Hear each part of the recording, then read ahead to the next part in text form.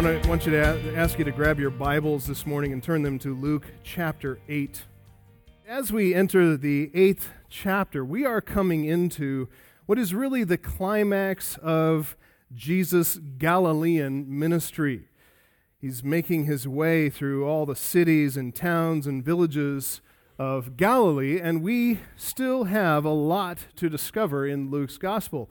The next two chapters, Luke 8 and Luke 9, we're going to see Jesus teaching the crowds in parables, and then as we discover the reason why Jesus taught in parables, we're going to come to understand what he understood at the time. He knew that his time in Galilee was drawing to a close.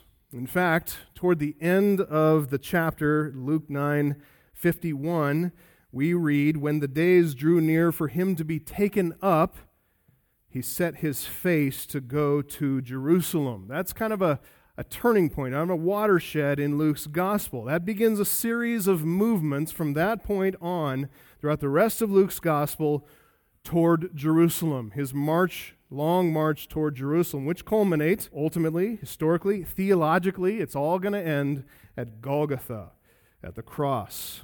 Still, before Jesus leaves the region of Galilee and makes that march, we have a lot to read about, a lot to learn. We're going to get to see Jesus in the next chapters calming a storm on the Sea of Galilee. We're going to see his dramatic encounter with a Gerasene demoniac. We're going to see Jesus raising yet another person from the dead, Jairus' daughter from the dead. We're going to see him also feed a crowd of 5,000 men. That's not counting all the women and children, so tens of thousands of people fed in that miracle. And what all this points to in the next couple of chapters: power over the natural world, authority over the demonic world, authority over death itself, not to mention that positive, creative miracle of creating food, power over creation itself. All of that power points to Jesus' deity. God is not going to allow that deity to remain hidden from us. Even as it comes out in these moments in the text, he's going to reveal it. He's going to pull back the veil of humanity in the transfiguration to reveal Jesus' divine glory. So there's still a lot to come. There's a lot to see, even as Jesus still ministers in and around Galilee. And as Christ is still working in and around Galilee, Luke is here in Luke chapter 8, verse 1. He's putting us back on the itinerant path to follow Jesus on his ministry. Take a look there at Luke 8, 1 through 8, as Luke takes us back to the flow of Jesus' itinerant ministry. Soon afterward, he, that is Jesus, went on through cities and villages, proclaiming and bringing the good news of the kingdom of God. And the 12 were with him, and also some women who had been healed of evil spirits and infirmities. Mary, called Magdalene, from whom 7 demons had gone out, and Joanna, the wife of Chuza, Herod's household manager, and Susanna, and many others who provided for them out of their means.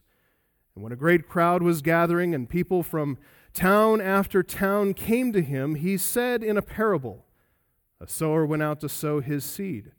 And as he sowed, some fell along the path and was trampled underfoot, and the birds of the air devoured it.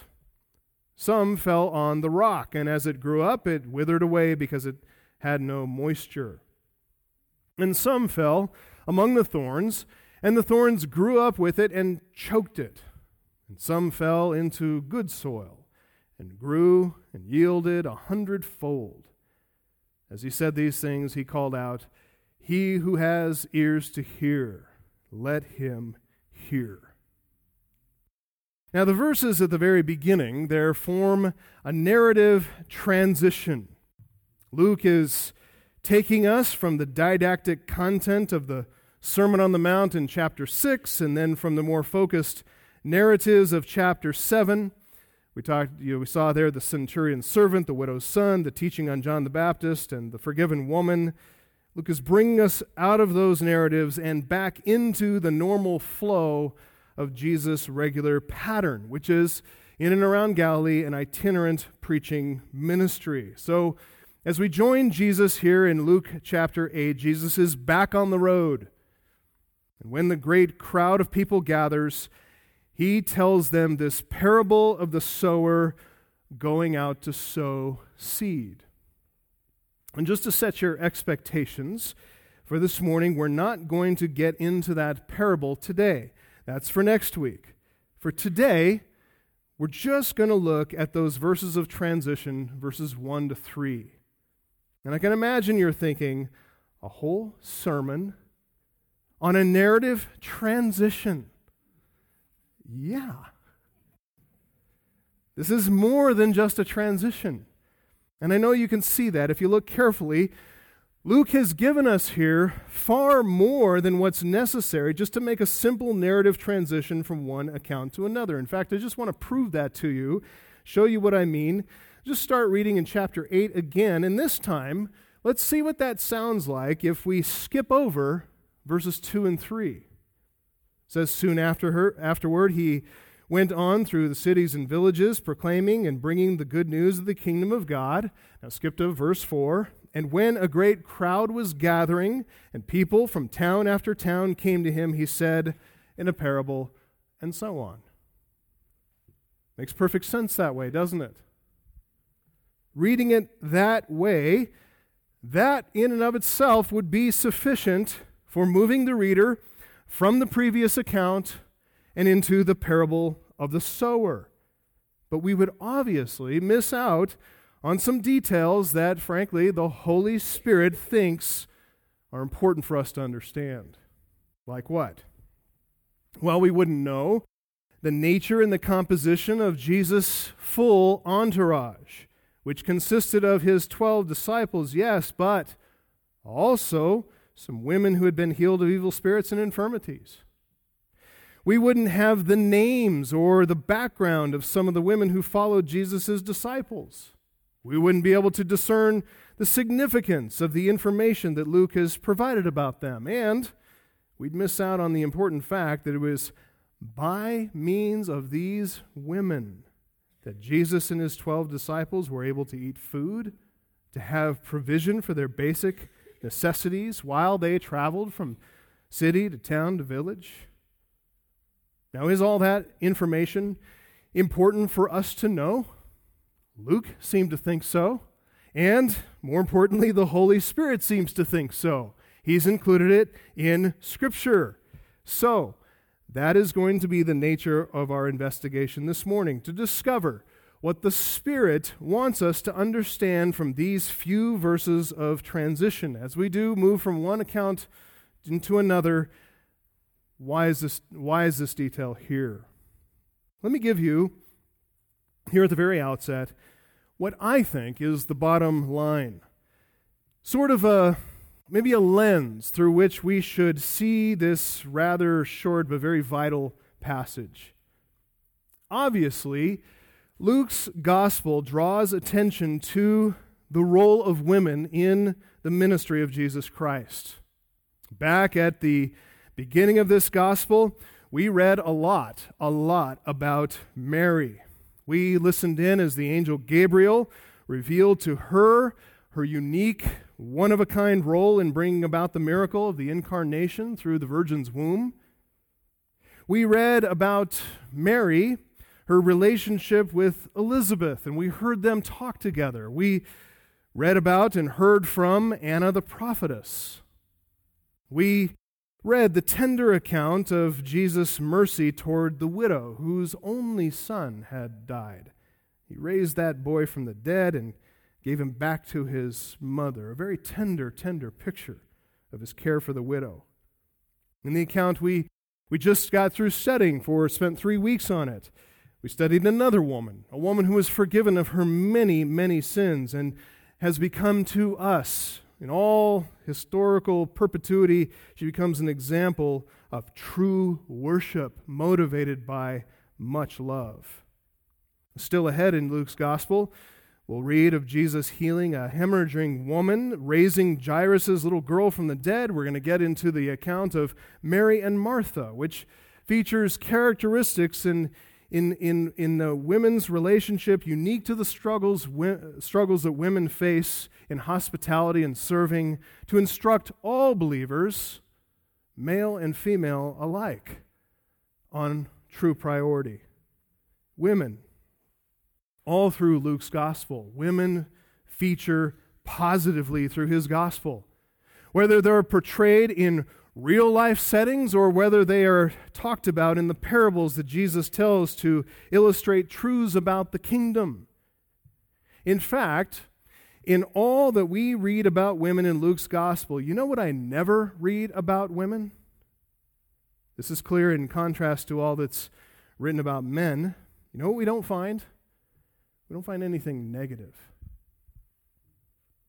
Not one negative word written about women in Luke's gospel. Not that I can find. J.C. Ryle expressed the point this way. He said this, quote, "It was not a woman who sold our Lord for 30 silver coins. It was not a woman who fled from the Lord in the Garden of Gethsemane. It was not a woman who denied him 3 times in the high priest's house. But they were women who wailed and lamented when Jesus was led out to be crucified. They were women who stood by the cross to the end. And they were women who first visited the grave where the Lord had been laid." End quote. Women feature in Luke's gospel. And while not in greater proportion to men, they always feature positively as examples of great loyalty and courage of character. Women are treated with honor in Luke's gospel.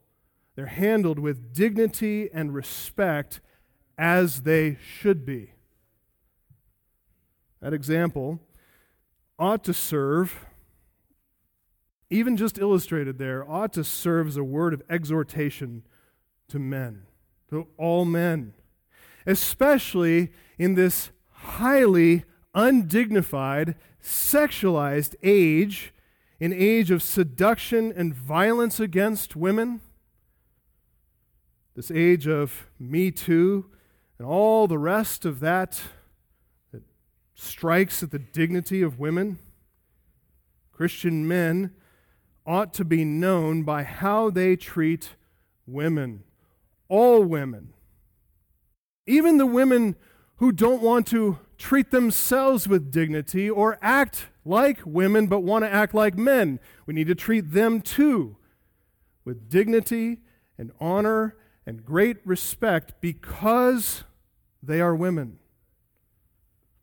So obvious is Luke's charitable treatment of women and dignified treatment of women that one commentator has called Luke's gospel the gospel of womanhood. And here is where I want to add a word of caution. Luke's gospel is not about women. It's not about men either. Luke's gospel is the good news about the Lord and Savior of us all, men and women. It's about Jesus Christ. The involvement of women in Jesus' ministry is certainly not unimportant, but neither is it all important. It's not the main point of the gospel, even if it is tangentially related to the main point. Jesus Christ remains the central figure of the gospel. Salvation of fallen sinners for the glory of God is Christ's chief end, and that means both women and men are in need of salvation, which is why, even in these few verses, we find both men and women following Jesus Christ and involved in his itinerant ministry. So on the one hand, we need to acknowledge how women feature in Luke's gospel with dignity, honor, respect. But on the other hand, we shouldn't read Luke's gospel. We shouldn't read the second volume of Luke, which is the book of Acts. We shouldn't read any of this through the modern lens of women's liberation and feminism and all of that. Yes, this gospel does demonstrate a right and proper view of women, co-equal in creation, but also co-culpable in the fall. And just as fallen as men, women are just as in need of salvation as men are. And when Christ comes, we find that they are, along with men, objects of his saving love. They are individual souls whom Christ loves and for whom he died. That's the lens through which we need to read this passage. These verses show our Lord here on the move. He is advancing the message of the kingdom of God, which has been his priority from the very beginning. These verses also show us the means by which that ministry happens. And this is the lens through which we need to read this passage in particular. Yes, women are vital partners in Jesus' ministry. And as this passage proves, they've been doing gospel work since the very beginning. Women have always been, they always will be essential partners in the gospel work of advancing the kingdom of God. These verses, though, aren't making the point just about women's participation in the gospel, but they are assuming the point. The focus remains on Christ. The focus remains on the good news of his gospel, which is exactly how it ought to be. So with that in mind, let's get into the text and see, how does ministry happen? Ministry happens, if I could just summarize it this way, ministry happens when we do God's work God's way. Ministry happens when we do God's work God's way. When we pursue God's ends, his goals, and when we use God's means to achieve his ends. That's how ministry happens. So we're going to organize this morning's message around those 2 points, the end and the means. It should be written there in your bulletin. We see the end and the means. And as we see the end and the means this morning, we're going to gain clarity about the text. We're going to gain clarity about Jesus' ministry, about his followers, his disciples, how it all got done. We're also going to think about our own participation in the ministry of the gospel even today, in our own time. Okay? So, 2 points, the end and the means. First point, the end. Priority of kingdom proclamation.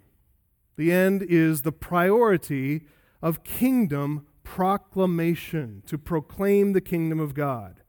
It's very clear in verse 1. We're not going to spend a lot of time on this, but look again there at verse 1. It says, soon afterward, he went on through cities and villages, proclaiming and bringing the good news of the kingdom of God. No great specificity intended there as to the exact time or place. That's intentional on Luke's part.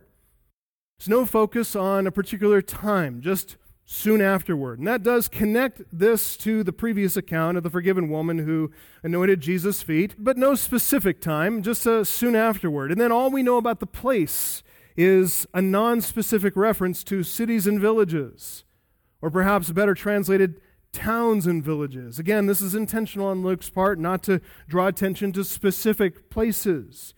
Of greater importance to Luke here is not the particular time or the place, but the manner of Jesus' ministry and the focus of his ministry. The manner and the focus. What's the manner of Jesus' ministry? The manner of his ministry comes out in that clause, he went on through cities and villages. Believe it or not, there's a lot more there than meets the eye. The word that's translated cities, it's the word polis, which can refer, it's where we get our word politics from. It can refer to a larger city like Jerusalem, or smaller cities like Capernaum. It's used that way in chapter 4, verse 31. Or even towns like Nazareth in chapter 4, verse 29, or Nain in chapter 7, verse 11. The word that's translated villages, that refers to something that's maybe like a small cluster of homes or houses, maybe small little mud hovels or larger brick structures, but just a small cluster of houses you might see together.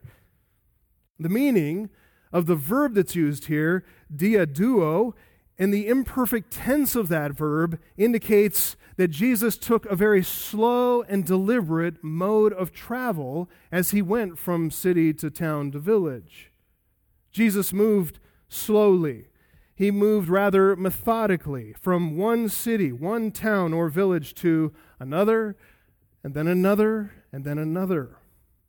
And the grammar here actually indicates great care on his part. It indicates focus. It indicates an intentionality that Jesus showed when he came to every place, whether it was a larger city or a small and insignificant village. Though he's here pursuing his Father's agenda, Jesus is never in a hurry. He always takes time to care. No matter how big or small, he takes time. If there are people there, Jesus is going there. And that, I think, is an image that really does capture the heart of Jesus' shepherding concern for people. What makes a place significant to our God, our Lord, and our Savior? It's not its size. It's not its industry. It's not its commerce. It's not its political influence. It's not its attractiveness. What makes a place significant is its people. Whenever we read about Jesus' itinerant ministry, we shouldn't see him moving from village to village like some would-be Messiah who's trying to curry the favor and garner support of the commoners. He wants to get a following and try to make some big noise when he gets to Jerusalem. That is not at all what he's doing. What we're seeing in little glimpses like this one, little insights, is how Jesus is the great shepherd of the sheep. I hear talk of church planting at times, and sometimes I really cannot stand the sound of it because they talk about going to strategic places. Everybody wants to plant a church like in some city in California near a beach, or some big metropolitan area like New York or London or Miami or whatever it is. I understand some of that thinking, but I don't like the sound of it when it comes off as dismissing what seems to others as insignificant. Places like perhaps Greeley. You know why this is significant? Because we, Christ's people, are here. That's his view of it anyway. Jesus takes great interest in caring for the sheep, and going from town and city and village to village to village to village to see how people are doing. Not only that, this shows Jesus getting into people's actual lives. He's not proclaiming the gospel from some high and lofty perch. It's become common today among pastors, sadly, to speak to congregations from video screens. And if they really, really make it big, to speak from conference stages with images broadcast onto huge video screens so that those back in the nosebleed seats and the cheap seats can see their faces. Look, that isn't Jesus' way of shepherding at all. He went to where the people were. He visited people where they actually lived. He saw them in their homes. He got into their towns, into their villages, and mixed among them. That is the manner of his ministry, one that demonstrated shepherding care for families, for individual people. He visited them where they lived. And his shepherding concern then sets the focus of his ministry, which is to achieve God's goal, to pursue God's end, to fulfill his mission. Luke 8:1, proclaiming and bringing the good news of the kingdom of God. Two verbs there, both of them in participle form, proclaiming and bringing the good news. Or another way to render those verbs, preaching and evangelizing. Jesus is moving through town and village after village after village, and he's preaching and he's evangelizing about the kingdom of God. The first verb there, preaching, is kerusso. Kerusso. It means to make an official announcement, like a royal herald who is sent out from a king or a kingdom in an official capacity, and he's making an announcement in public. This is an out loud public declaration. That's how Jesus did it, by means of public proclamation. But the second verb, evangelizomai, refers to what he actually proclaimed. This is about the content. We get the word evangel or evangelism or evangelical from that verb, euangelizomai. It's a combination of two words, actually, which mean together good message or good news. This is what Jesus announced from the very start of his Galilean ministry, preaching to family and friends in his own hometown of Nazareth, back in Luke 4. You can look at it there, chapter 4, verses 18 and 19. He said, quoting from Isaiah 61, "The Spirit of the Lord is upon me because he has anointed me to proclaim good news to the poor.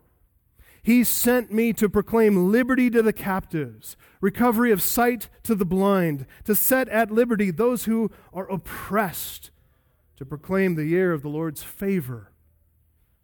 That is the good news of God's kingdom, preached by the Messiah, the King of that kingdom.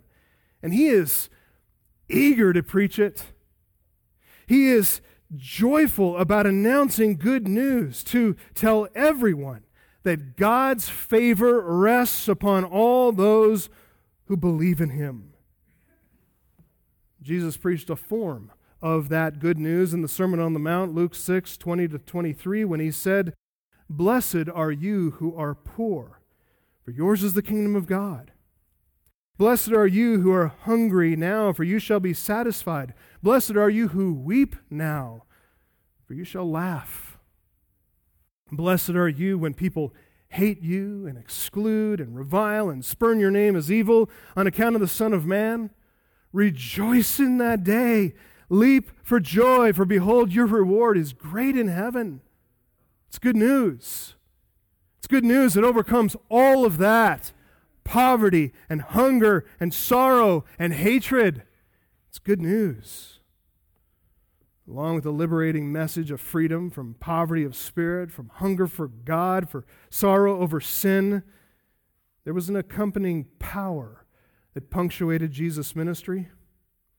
When John's disciples came to relay a question from John the Baptist, they asked, "Are you the one who is to come, or should we look for another?" And Jesus answered them. Remember what he said?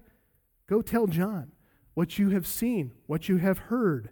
The blind receive their sight, the lame walk, lepers are cleansed, the deaf hear, the dead are raised up, and the poor have the good news preached to them."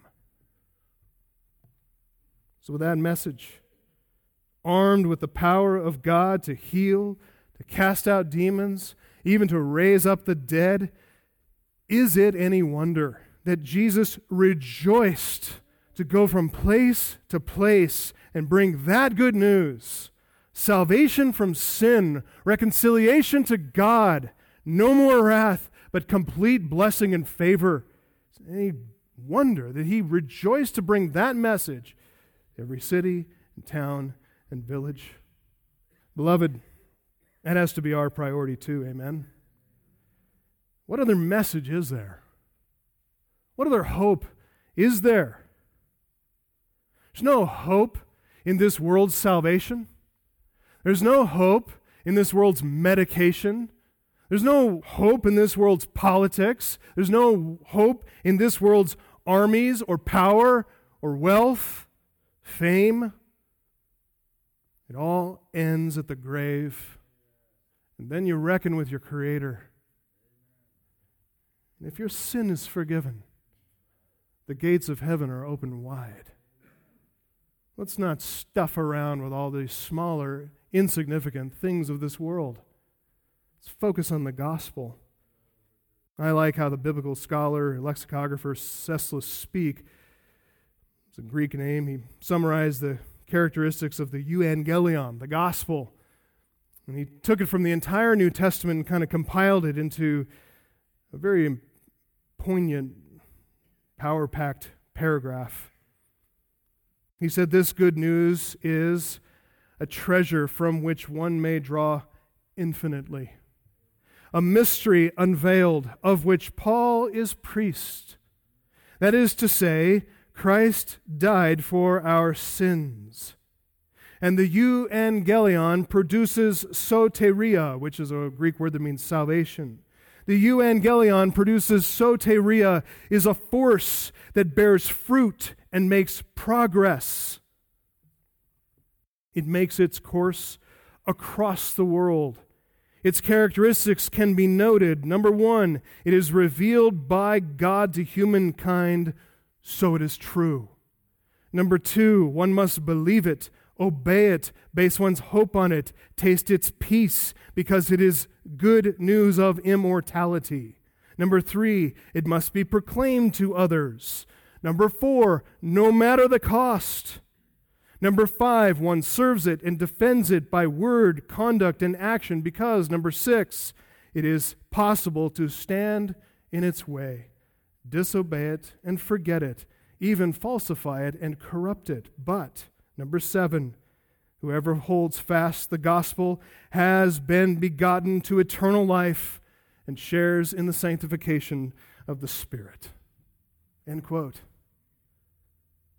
Beloved, that is the end for which Christ came. To proclaim that gospel, to evangelize His people, to secure the hope of that gospel through His death on the cross and His resurrection for the justification of all who believe that gospel. Beloved, that is the hope for which we exist too. To join Him in that gospel work, to proclaim the kingdom of God, that others might share in our joy too. Well, as much as we'd like to put up some tents and a camp here just a little bit longer, to keep moving and do justice to the text before us today, we need to move from the end to the means, from the priority of kingdom proclamation to point two, the means, participation in kingdom propagation. The participants in kingdom propagation meaning simply to spread it, to spread the kingdom. This is how we engage in kingdom ministry. We set as our priority the end that God has in mind, proclaiming and defending the gospel, and then we operate according to the proper means that He sets forth. We're going to glean some important principles this morning by way of implication, and we'll kind of bring those out, list them, wrap them up at the end. But now here, just notice the end of verse 1 and into verse 2, we see two sets of participants in kingdom propagation. Notice there the 12 men who were with him, and then number 2, also some women. Verses 2 and 3 elaborate on the women, their names, their role in Jesus' ministry. But let's read the whole, and then we'll make some general statements and then return to the parts. It says there, the 12 were with him, and also some women who had been healed of evil spirits and infirmities, Mary called Magdalene, from whom 7 demons had gone out, and Joanna, the wife of Chuza, Herod's household manager, and Susanna, and many others who provided for them out of their means. Starting with the 12. Just a quick point, not much is said about them, but still, we want to know in what way the 12 participated in kingdom propagation. They're listed here, they're named there. Here, there's a significance to them. You might jot this down as subpoint A, which is this. Subpoint A, the 12 are learning. The 12 are learning. It's very simple, I know, but it's true, the 12 are learning. The 12 at this point in Jesus' ministry, they're still in training. This is actually the first mention of the 12 since Luke introduced them by name in Luke 6:12-16. They are the 12 men for whom Jesus prayed and whom He chose from the rest of His disciples to be named as apostles, those who He planned to send out. They would one day guide off of Jesus, the chief cornerstone of the building, and the 12 apostles would become the very foundations of the church. They would guide off of Him and lay the foundation of the church by preaching and teaching what Jesus Christ would later reveal by His Spirit. So what's their purpose here? Well, as I said, at this point, They're still pretty green. They're still ignorant of many things. So their job is to act as learners, as students. They are to be faithful, obedient disciples. They have to do whatever Jesus tells them to do. They also need to watch and learn. They need to listen carefully to Jesus' teaching, to observe his ministry, to support it in whatever way he says, do this. Soon Jesus would send them out and call them to go and do likewise. You could turn the page to Luke 9, 1 and 2. And it tells us there that he called the 12 together. And here he gave them power and authority over all demons and to cure diseases. And he sent them out to proclaim the kingdom of God and to heal. So the apostles, at least in the beginning of Luke chapter 8, they still have the training wheels on, so to speak. And as disciples, they need to listen intently to Jesus. They need to serve him in whatever way he commands. So that's the 12. What about the women? How are they participating in kingdom propagation? You might write down subpoint B in your notes. Subpoint B, the women are supporting. The women are supporting. Oh yes, they're learning too. They're listening intently. They're watching. They're picking up everything that is going on. But the women here, is according to the text, they are supporting. Text says the 12 are with them and also some of the women, and those women provided for them out of their means. It's very clear. The women provided for them. Who's the them? Masculine pronoun there. Plural. Referring to Jesus and his disciples.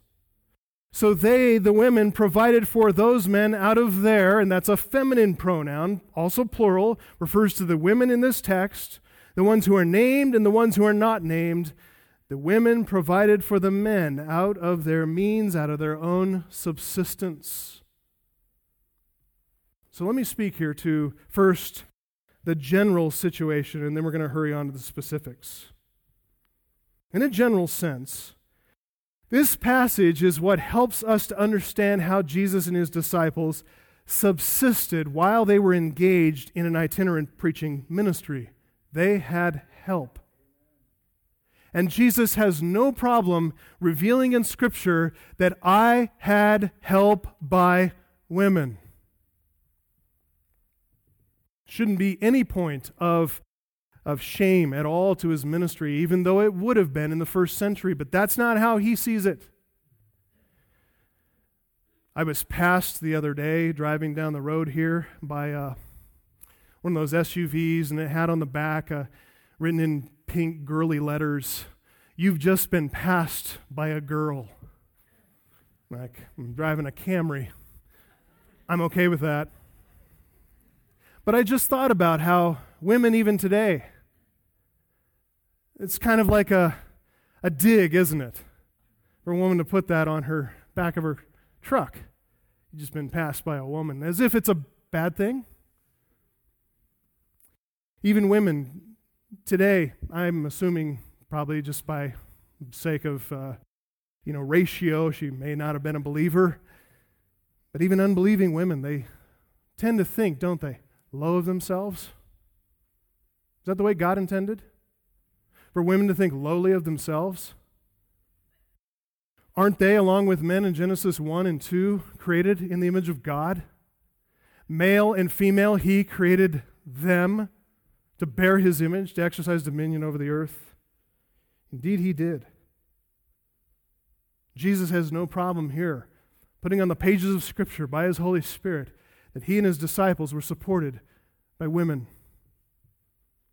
Whenever Jesus and his disciples are not being entertained by some generous host, not being fed in someone's home, or more accurately, not offending some host like Simon the Pharisee in the previous text, and not being invited back for seconds, Jesus and his disciples still needed to eat. They're on an itinerant ministry. Jesus had left his father Joseph's carpentry business behind. The disciples likewise, in obedience to his calling to permanent discipleship, they had also given up their earthly occupations as fishermen, as a tax collector making a lot of money. Jesus purposely, throughout his ministry, did not make use of his miraculous power to provide for himself and his disciples. Instead, it was by normal means that they ate their bread. It's clear from John 13:29 that the disciples all shared a common purse, which Judas Iscariot watched over very carefully. Got to watch out for all those who are too eager to serve as the treasurer, right? And get on the finance committee. But who replenished the purse, especially when Judas kept dipping into the till? Who replenished the purse when it ran low? According to this text, it was the women. And we find out here, it wasn't just a few women, but many. There were some women, verse 2, who had been healed of evil spirits and infirmities. We read 3 names there, Mary Magdalene, Joanna, Susanna, but then verse 3 says there were many others as well. Again, feminine endings, heterai, paulai, many other women. Those many women, here it says, provided for Jesus and his disciples. One other general comment here. As we noted, this passage is making a transition from the previous account about the forgiven women into the parables about the kingdom. It's no accident that Luke chooses this place in his gospel at this juncture to note the involvement of women in Jesus' ministry. Female support of rabbis was not uncommon in the first century Palestine, but females following a rabbi as disciples, it was not only unheard of, but it could be seen as something a bit scandalous and improper. Lest this indiscriminate love of Christ become an occasion for any slanderous accusation against Jesus and his disciples, Luke has been very intentional in putting together this gospel to portray the women as morally righteous and even, many of them, exemplary in their conduct. He starts with the example of the forgiven woman in Luke 7:36-50. He follows up immediately after by introducing other women who also worship Jesus out of loving devotion. Motivation of the women is named in the text. In Luke 7:47, that woman, it says that her sins, which are many, are forgiven for what? She loved much. That's her motivation. The motivation of the women in our text, the motivation for their service is equally clear in verse 2. They had been healed of evil spirits and infirmities. They serve and sacrifice in a spirit of love, profound gratitude. The woman in Luke 7 worshiped Jesus with her tears, anointing his feet. These women in Luke 8, they worshiped Jesus with their sweat and their work, feeding his stomach, taking care of his physical needs. Both exemplary, all driven by motives of loving gratitude. So by what Luke records here, there's no basis whatsoever for any slanderous charge against Jesus' ministry. There's no basis for accusing the character of the group of men and women who followed him in discipleship. There's nothing questionable, nothing unwholesome going on here at all. Their character, their conduct is completely above board, even exemplary. And now with that said, let's get into some of the specifics here as we do here. Perhaps you'll see from how these women are described why Luke found it necessary to defend their honor. 3 of them are Mary, Joanna, and Susanna, and they are beautiful women. First, Mary. Mary is distinguished from several other Marys in the New Testament that are closely associated with Jesus and the apostles. Jesus' mother, obviously, was Mary. There was Mary, the mother of James and Joseph. There was Mary of Bethany, who is sister of Martha and Lazarus. The disciples set this Mary apart by calling her Mary Magdalene. Magdala is the Greek form of the Hebrew migdal, which means tower or watchtower. So Mary was evidently quite a very tall woman. No, I'm just kidding. That's not the case. Actually, she's from a place called Magdala. But the city of Magdala was about a day's walk from Tiberias, going north along the western shore of the Sea of Galilee. Josephus describes the waters in that place around Magdala as pure and fresh, and he says its nature as wonderful as well as its beauty. He describes the cool air of that part of the Sea of Galilee that allowed for all kinds of trees that didn't actually grow in natural situations next to each other, but because of the climate here, it allowed for walnut trees, palm trees, fig trees, all kinds of fruits, grapes available throughout the year, put to market, available for sale. Because of its climate, its productivity, the area was very wealthy. Alfred Edersheim described Magdala as a city, quote, celebrated for its dye works.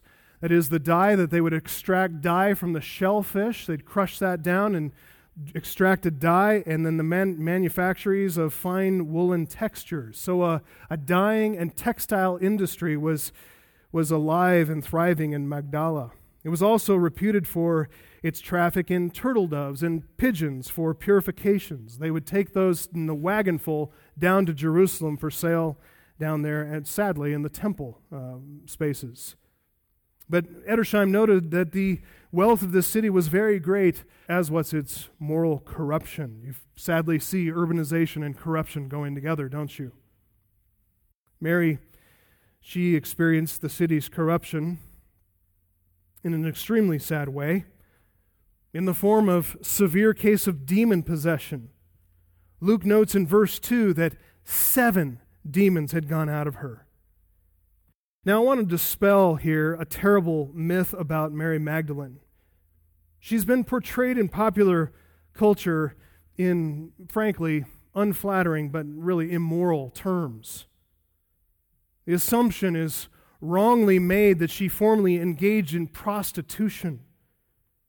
Look, having a demon did not make someone fit for any profession, let alone prostitution.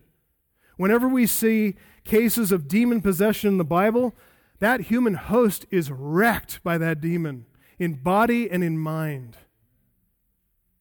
Some have tried in vain to identify Mary as the woman from the previous narrative. There's no basis for making that connection either. If Luke had wanted to identify her in the previous narrative, he would have done so. If he'd intended to convey in Mary some kind of immoral past, he could have done that too, easily. There's not a hint of that here. The text clearly says the condition from which Jesus rescued Mary was not immorality, but demon possession. It was a malady of severe mental, physical debilitation. And the most important words in describing Mary here in the text, and especially from Mary's point of view, the last 3 words, the demons had gone out. She'd been delivered. So that's Mary. What about Joanna? Luke identifies Joanna in verse 3 as the wife of Chuza, who is Herod's household manager. Her husband is the epitropos, the manager, the chief steward of Herod's resources. And his name is interesting. Commentators tell us the name Chuza is most likely a nickname, not his actual name, but a nickname. The name actually means, the word means little pitcher, like to pour, little pitcher. Maybe a bit speculative, but it may be an educated speculation that rather than seeing Chuza as a proper, his own name, it could actually be a reference to the man's diminutive size, as of being a smaller, shorter man, but also to his position as the chief steward of Herod's resources. In other words, Chuza is the vessel, the little pitcher, that pours forth Herod's wealth. It's not a large vessel, just a little one, a little pitcher. In any case, I think as Luke wrote those words, a wry smile must have formed on his mouth as he wrote those words, because this is an indication of a providential twist of irony, isn't it? That the steward of Herod Antipas, the one who imprisoned and beheaded John the Baptist, the forerunner to the Messiah, Herod's resources would be funneled into the little pitcher and poured out in support of the Messiah's mission.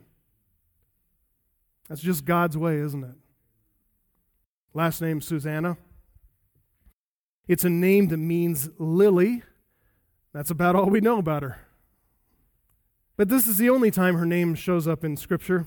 She's someone that the early church is familiar with, which is why she's named here, but she's unknown in history other than the mention of her name right here. That goes for the rest of the women to whom Luke refers simply as the many others. And their names may not be written in history for us to know, but their names, like ours, are inscribed in the most important book of all, the Lamb's Book of Life. Just quickly, what do all these women represent? Are they women of renown? They celebrated, admired by the world? No, not really, not in their time anyway. Mary Magdalene had been known to her contemporaries as a demoniac, someone who's tormented in body and mind. Really, frankly, around Magdala, she was a social embarrassment, rather unpredictable. She's a liability, not someone you want around. Joanna, she'd been known in association with her husband, and her husband is recognized for his service to Herod Antipas, the Tetrarch of Galilee, who is, by the way, in league with Rome. She's not admired by any of her contemporaries either. Even as she is a woman of means, she's despised for how she comes by those means. What about Susanna? What stands out about her? It's her virtual anonymity. Her contemporaries would have considered her probably to be an insignificant woman like the rest of the unnamed women who followed after Jesus. But listen, who cares what the world thought about them? They are women whom, Hebrews 11:38, of whom the world was not worthy. Why is that?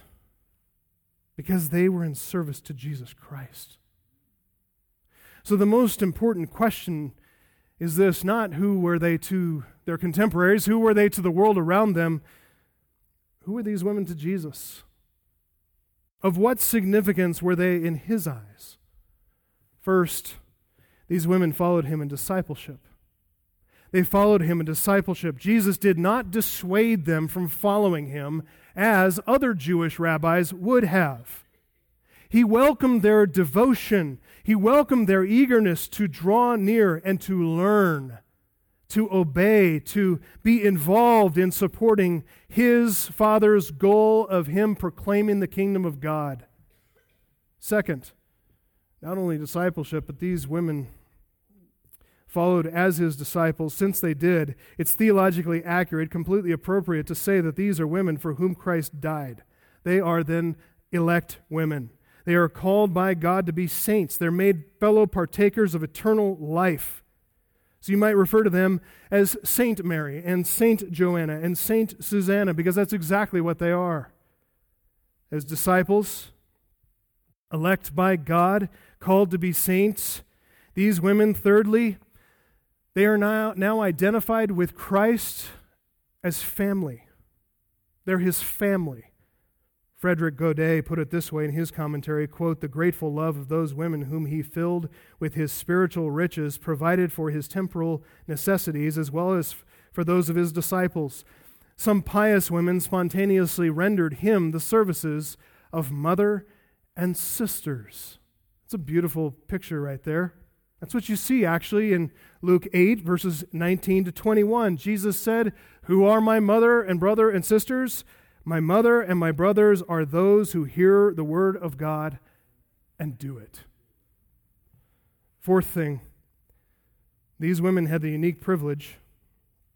They had the high and the holy honor, verse 3, of providing for Jesus and the apostles out of their means.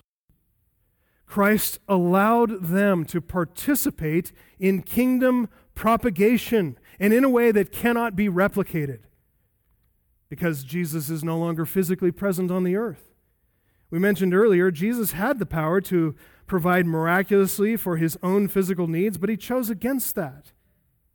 He allowed His disciples to have the joy and the privilege of being involved in all of His work. I like how J.C. Ryle described that privilege. He wrote this: "Of course, he did not need their help." See Psalm 50, verse 10. The mighty Savior who could multiply a few loaves and fish into food for thousands could have called from the earth as much food as he required, but he did not do so for two reasons. First, he wanted to show us that he was human like us in everything except for sin, and that he lived the life of faith through his Father's providence. Second, by allowing his followers to minister to him, he proved their love. True love will count it a pleasure to give anything to the object loved. False love will often talk and profess a great deal, but do and give nothing. End quote. These women gave, they supported, they sacrificed, and they counted it all as supreme joy. Got to ask, where were the men? Did Jesus disallow men from supporting him by out of their means? It's not said in the text, and certainly we do know that men supported the disciples, the apostles, out of their means. As churches were formed in Acts, as they sent out Paul and Barnabas and Silas, they sent out missionaries, of course, men and women involved in support, reaching the lost. But listen, a lot of times men, they step back in embarrassment at what they don't deem to be culturally appropriate or socially acceptable. It's what we see throughout the life and ministry of Jesus, right? It wasn't women who fled from Jesus at his crucifixion, it was men who did. Even his closest disciples, even those who knew him for 3 years, didn't stay near. Men can sometimes suffer from a malady called cowardice. And sometimes women have the moral clarity to see through all of that and to care nothing of what others think. And they step forward and show loyalty and courage. That's what we see here. The rabbis stayed away from Jesus. The Pharisees stayed away from Jesus. All those who were respectable in society and male, they saw their own positions and respect and everything jeopardized by association with Jesus. You know what the women said? Phooey. That's in the Greek. They said, forget it. Look at him. There's no one like him. They identified it, and they stepped forward. Boy, and what they must have witnessed there with him. What they must have experienced. What they must have learned, enjoyed in the presence of Jesus Christ. And don't forget, Mary Magdalene, she features all through Jesus' ministry, especially later in Jesus' ministry. Joanna as well. Both Mary and Joanna witnessed the crucifixion. They watched where Joseph of Arimathea buried Jesus' body in his own personal tomb. Mary and Joanna returned then to that tomb with spices to treat Jesus' body. Even though, by the way, Joseph and Nicodemus had prepared Jesus' body already for burial, they said, nah, we're going to bring it. We're going to bring our own spices. But his body wasn't there. So they were the first to witness the empty tomb. Not men, but women. They met the angel, they believed his report, and they obeyed his command to go back and quickly tell his disciples that he has risen from the dead. Look, the message of the gospel, it's in the mouth of women first. In Luke 24:10, we read, it was Mary Magdalene and Joanna and Mary, the mother of James, and the other women with him, who told those things to the apostles. But the words seemed to them an idle tale, and they, the apostles, did not believe them. Men, right? So typical. Turn over, though, just quickly to John 20. Just quickly, John 20. After that unbelieving response of the men, you know what Mary did? She returned to the tomb. She went back to the empty tomb. And just to show you just a bit more of her nature and her character, take a look at John 20, verse 11 and following. Mary, she was at the tomb. She stood weeping outside the tomb. And as she wept, she stopped to look into the tomb. and she saw two angels in white, sitting where the body of Jesus had lain, one at the head and one at the feet. They said to her, "Woman, why are you weeping?" She said to them, "They've taken away my Lord, and I do not know where they've laid him." Having said this, she turned around and saw Jesus standing, but she did not know that it was Jesus. And Jesus said to her, "Woman, why are you weeping? Whom are you seeking?" Supposing him to be the gardener, she said to him, "Sir, if you've carried him away, please tell me where you have laid him, and I will take him away." Jesus said to her, "Mary." She turned, said to him in Aramaic, "Rabboni," which means teacher, my teacher. And Jesus said to her, "Do not cling to me, for I have not yet ascended to the Father, but go to my brothers and say to them, I am ascending to my Father and your Father, to my God and your God." And Mary went and announced to the disciples, "I have seen the Lord," and that he had said these things to her. Isn't that beautiful? They didn't believe at the first proclamation. So Jesus doesn't say, "It's okay, Mary, they're not going to believe you, a woman. I'll step in for you." No, he says, "Go on back and say it again. They're going to hear it from you, a woman. They're going to hear it from you, Mary."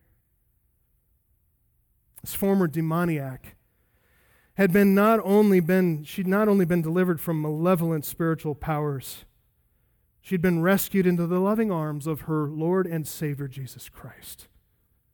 And Mary Magdalene had a very bright future ahead of her. Very bright. We don't know much about Susanna. You can go back to the text now. We don't know much about Susanna or the other women. Obviously, they're not named. But Joanna, she turns out to be a rather interesting connection, especially considering Luke's gospel. You may remember that Luke was a number of times a traveling companion and a ministry partner and a close friend of the Apostle Paul.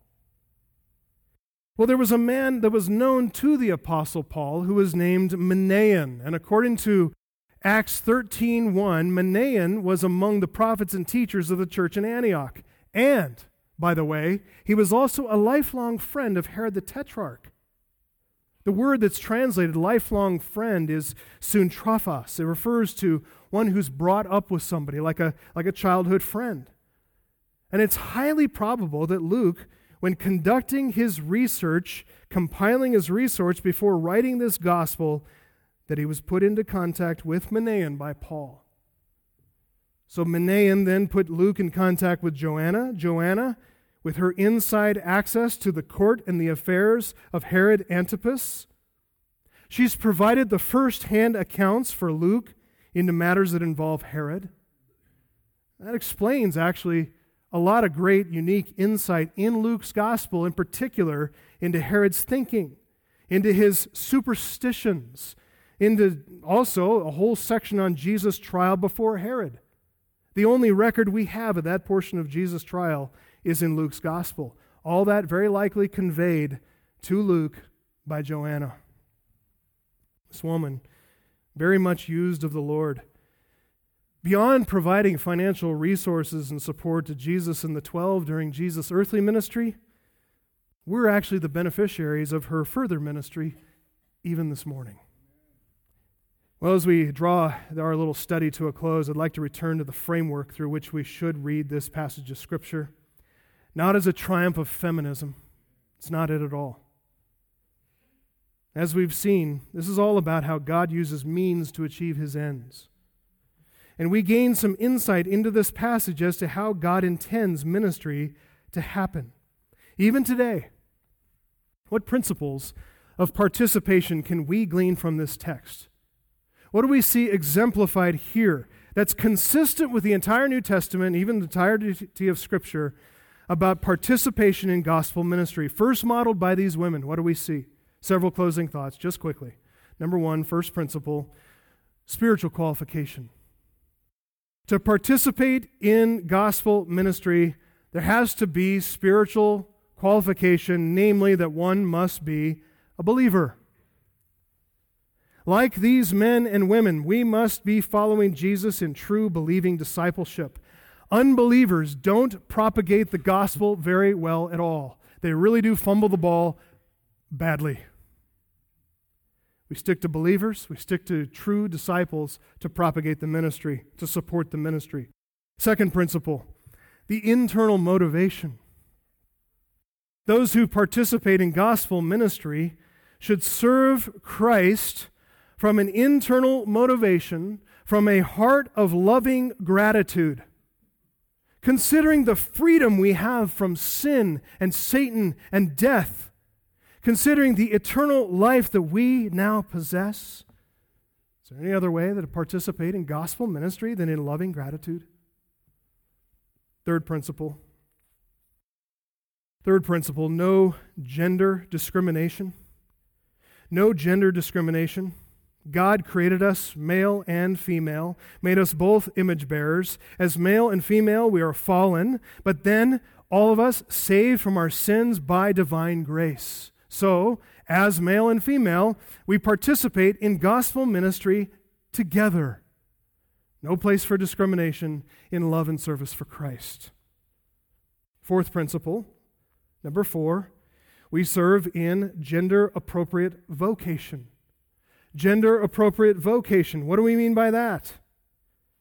We to participate in gospel ministry together without discrimination, but all of us submitting to Christ's decision to use men in positions of church leadership and women not in positions of church leadership. Paul's very clear about that in 1 Timothy 2:12 and following. Though women are very active in teaching, in evangelizing privately, even prophesying in some cases, and having a larger ministry to women, you're never going to find Christ sending them out as he did the 12 in Luke 9 or the 72 in Luke 10. Those are men. Some men, not all men, but some men were assigned to leadership roles, more publicly prominent roles.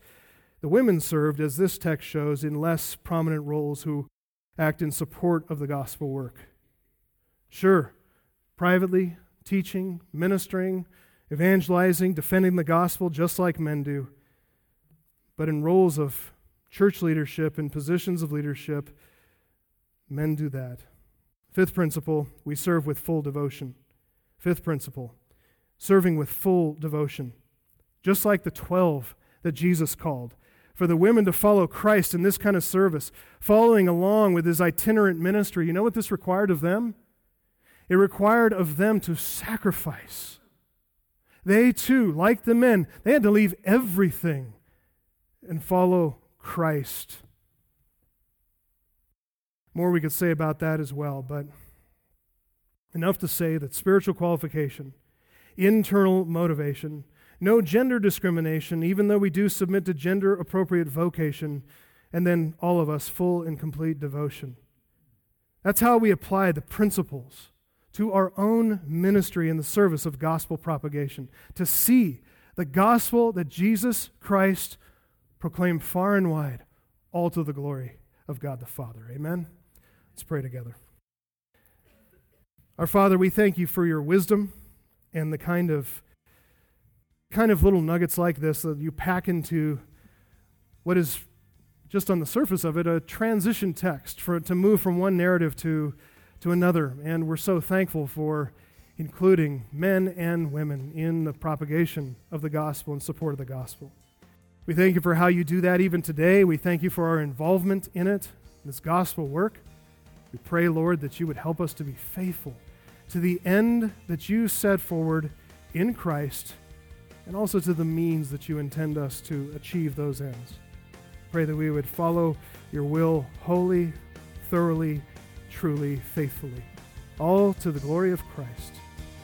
In his name we pray.